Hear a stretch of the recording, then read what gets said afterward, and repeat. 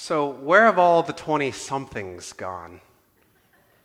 Now, this is a question that has had a lot of ink spilled over, a lot of books written, a lot of conversations had about where the 20-somethings have gone. And it's a question that I deal with every day and that our churches deal with every day as well. Now, one thing that I think that is attributed to this is that there's a growing belief that churches are insular, that they are places that are only concerned with itself and with its people, that they simply exist for the benefit of itself. Now, to me, this says that the church has lost its purpose. It's forgotten its mission. Young people today, they seek careers that give their lives purpose, things that give them meaning to their life. And this is over things like financial security. I read a statistic somewhere that said that young adults are willing to take as much as a 50% pay cut from a job that they currently have that offers them little to no purpose in order to take on a job that offers them a lot of purpose. And that shows where their values are, especially when it comes to work. And their absence is evidence that they believe the church has lost its purpose. Now, I'm saying this as a generality and not specifically at El Segundo, but this does not leave this church unaffected. This perception of church does not leave our church unaffected. And it's also a good chance to reflect on these things. Have we strayed from our purpose? Are we a church that is so insular that exists mostly for ourselves? Now, in order to thwart this perception, we need to rethink the purpose of coming together to worship. Now, in his worship ritual routine, Jesus begins hiking up a mountain with his disciples, Peter, James, and John, and tells them that they're going to go up this mountain to pray. And as he is going up to pray, there are many times in the gospel where it speaks of Jesus going up a mountain to pray, except this time he's bringing along some friends. And as Mike read the text for today, now, today is Transfiguration Sunday. It's this Sunday that is set aside every year on this date in order to talk about this story. And there are 3 instances of this story throughout the Bible, one in Matthew, one in Mark, and one in Luke. Now, Luke's story offers us something very, very Luke-like. He adds his own kind of flair to it, and these details, I think, are extremely important for us to pay attention to. Now, Luke is the only gospel that mentions praying, believe it or not. This is where I understand that Luke is centralizing this story around going up the mountain to worship, that the purpose of going up the mountain is to worship. In Matthew and Mark, this need to pray is not mentioned at all. Also, only in Luke is the content of the conversation between Jesus, Elijah, and Moses recorded. And from the text it says, "And they were speaking of his departure, which he was about to accomplish at Jerusalem." Matthew and Mark don't seem to make it a necessary point to mention the content of the conversation that Moses, Elijah, and Jesus have. Now, this detail is so important because it begins an important theme in Luke. Now, Luke focuses the narrative on Jerusalem. He is communicating to his audience the ultimate destination of Jesus' journey. And this is just like the author Tolkien, where in The Hobbit, the dwarves, they're focused on the misty mountain. We know that that is the destination of their journey, that they're always headed towards this place. And it's the same in Luke, that Luke mentions that Jesus is headed towards Jerusalem to remind his readers always of where Jesus is headed. And so multiple times in his gospel, Luke mentions that Jesus turns his face towards Jerusalem, and this is unlike any other gospel. And this is a reminder that Jesus' ultimate purpose, his purpose here on earth, is in Jerusalem. It's as if Luke is saying, just wait until Jesus gets to Jerusalem and see what happens there. Now, Luke writes both Luke and Acts, and he writes them both as a part 1 and a part 2, and they're meant to be understood together. And the kind of overarching theme that Luke has is that in Luke, Jesus and the disciples are headed towards Jerusalem, that is where the central purpose is. And then in Acts, that the disciples and many others depart from Jerusalem. And that is kind of the focus that Luke is bringing into it. And so within the details of Luke's story, we have him highlighting going up a mountain to worship in Jesus' ultimate purpose. Now, these aren't two separate pieces, but they're meant to be understood as cause and effect. Jesus worships up the mountain in order to prepare himself for the purpose that lie ahead.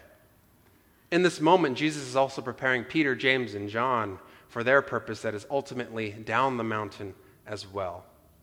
But Peter responds by saying that he would like to build 3 dwellings, a kind of weird response, and an attempt to maybe stay on the mountain, to keep Elijah, Moses, and Jesus on the mountain in this kind of magnificent experience. Now, these 3, Peter, James, and John, they are within the inner circle of Jesus, and they would become the future leaders of the church. They would begin in Jerusalem at Pentecost and then move outward from Jerusalem, spreading the gospel to the whole world. Now, this magnificent worship experience was for the specific intent of preparing the group to live out their purpose. When I was the youth director over at Faith United Methodist, before coming here, there was this time where I was wrestling with my call to be ordained as an elder within the United Methodist Church. And one of the requirements, maybe not a requirement, one of the things that this large group of people that kind of, I guess, vet the candidates, they look for your call story. And one of the important things about your call story is that they want you to specifically be called towards the elder track. And there are 2 tracks with the United Methodist Church. There's the deacon track and the elder track. And so I knew that I needed to figure out which track I was being called to, and that I was allowing God to speak into that and waiting for God to speak as to what my calling would be. And so we're going up to our winter retreat, which is just this retreat that we have in the mountains. It's actually on the last weekend in February, so it was actually last week.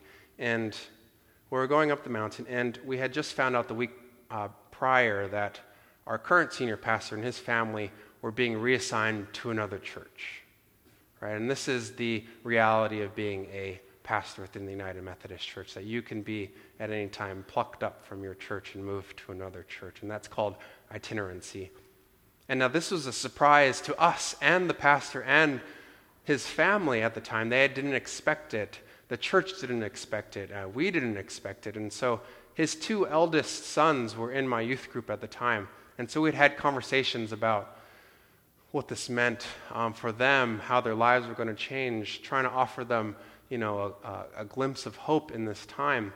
And so as we're going into this weekend, they realized that this might be their last winter retreat with us, that they were kind of saying they started saying their goodbyes to their youth group, these people that they had grown up with.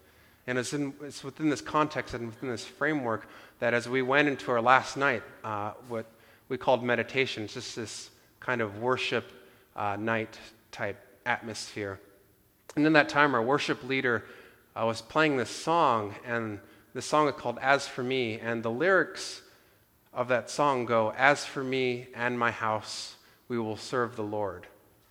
And when I had heard those lyrics, those words hit me like a ton of bricks.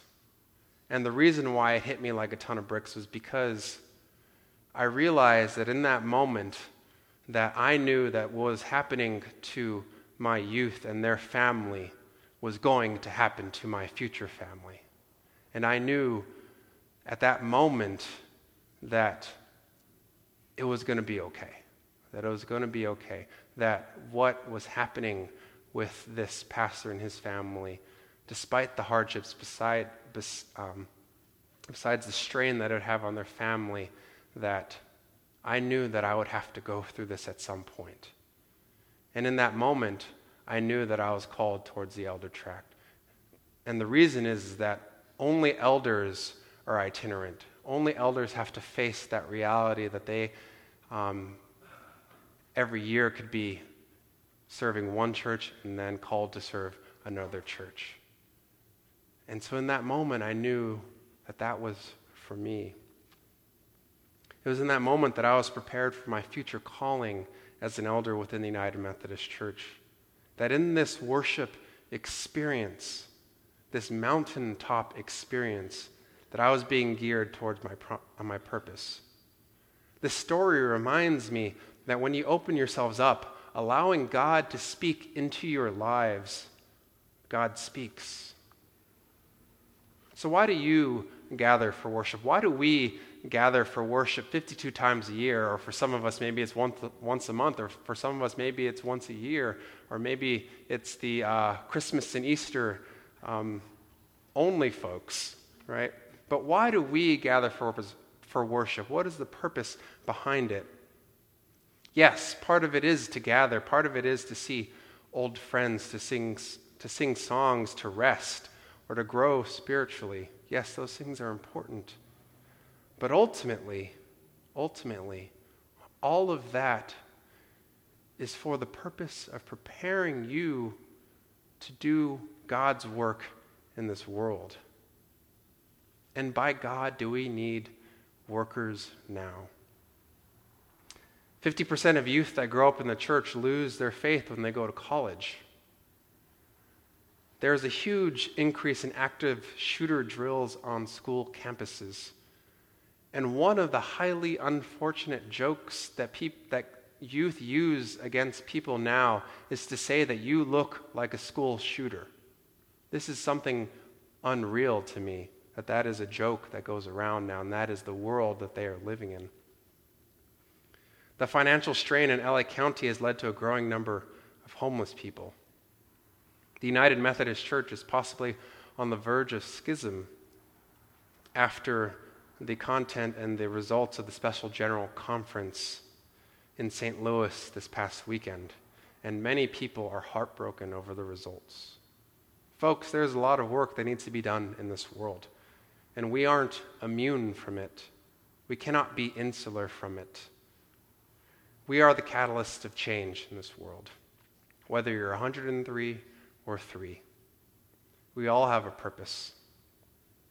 As Jesus begins focusing his ministry towards Jerusalem, the site where he would be crucified for our sin, resurrected 3 days later, and establish a new covenant on that first Easter, it's fitting that on this Sunday, the Sunday before Lent begins, that we also begin to shift our focus towards Easter, as well as the purpose that was begun there. This was Jesus' ultimate purpose, and he was faithful until the very end.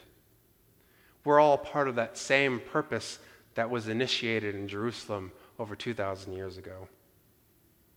When our purpose aligns with God's purpose, things start to happen.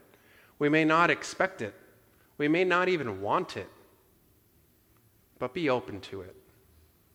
And so we come to worship and to prepare ourselves to once again go out with purpose, or to discern a new purpose, or to gather people around a communal purpose.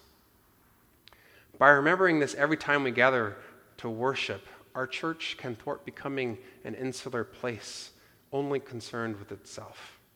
The United Methodist mission statement is to make disciples of Jesus Christ for the transformation of the world.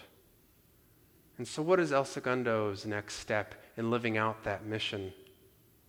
What dream or program needs to begin to live that out? Now I have to preface this story that and I struggled with whether or not I should even tell this story. But wherever you fall in the spectrum of your belief regarding human sexuality, I think that we could agree that in the end that loving the person is the most important thing above all else, right? And that comes first. For a while, I was driving for Uber, and I was an Uber driver. I was actually driving for Uber while I worked here. And I had picked up this gentleman and his friends. And I picked them up from a gay bar in Long Beach, and they had been celebrating, so they had a few drinks in their system, and so they were a little bit more talkative, I guess, than your average person. And if you don't know, Uber is like a modern-day taxi where non-taxi drivers with their own cars are able to drive people around, right? And so I was doing that. It's a good way to make a little bit extra money. And I started talking to this gentleman, and we just got in a conversation that they were celebrating his graduation, that he had gotten his master's in social work. And so that they were celebrating this, and somehow we got into the conversation, and somehow I revealed to him that I was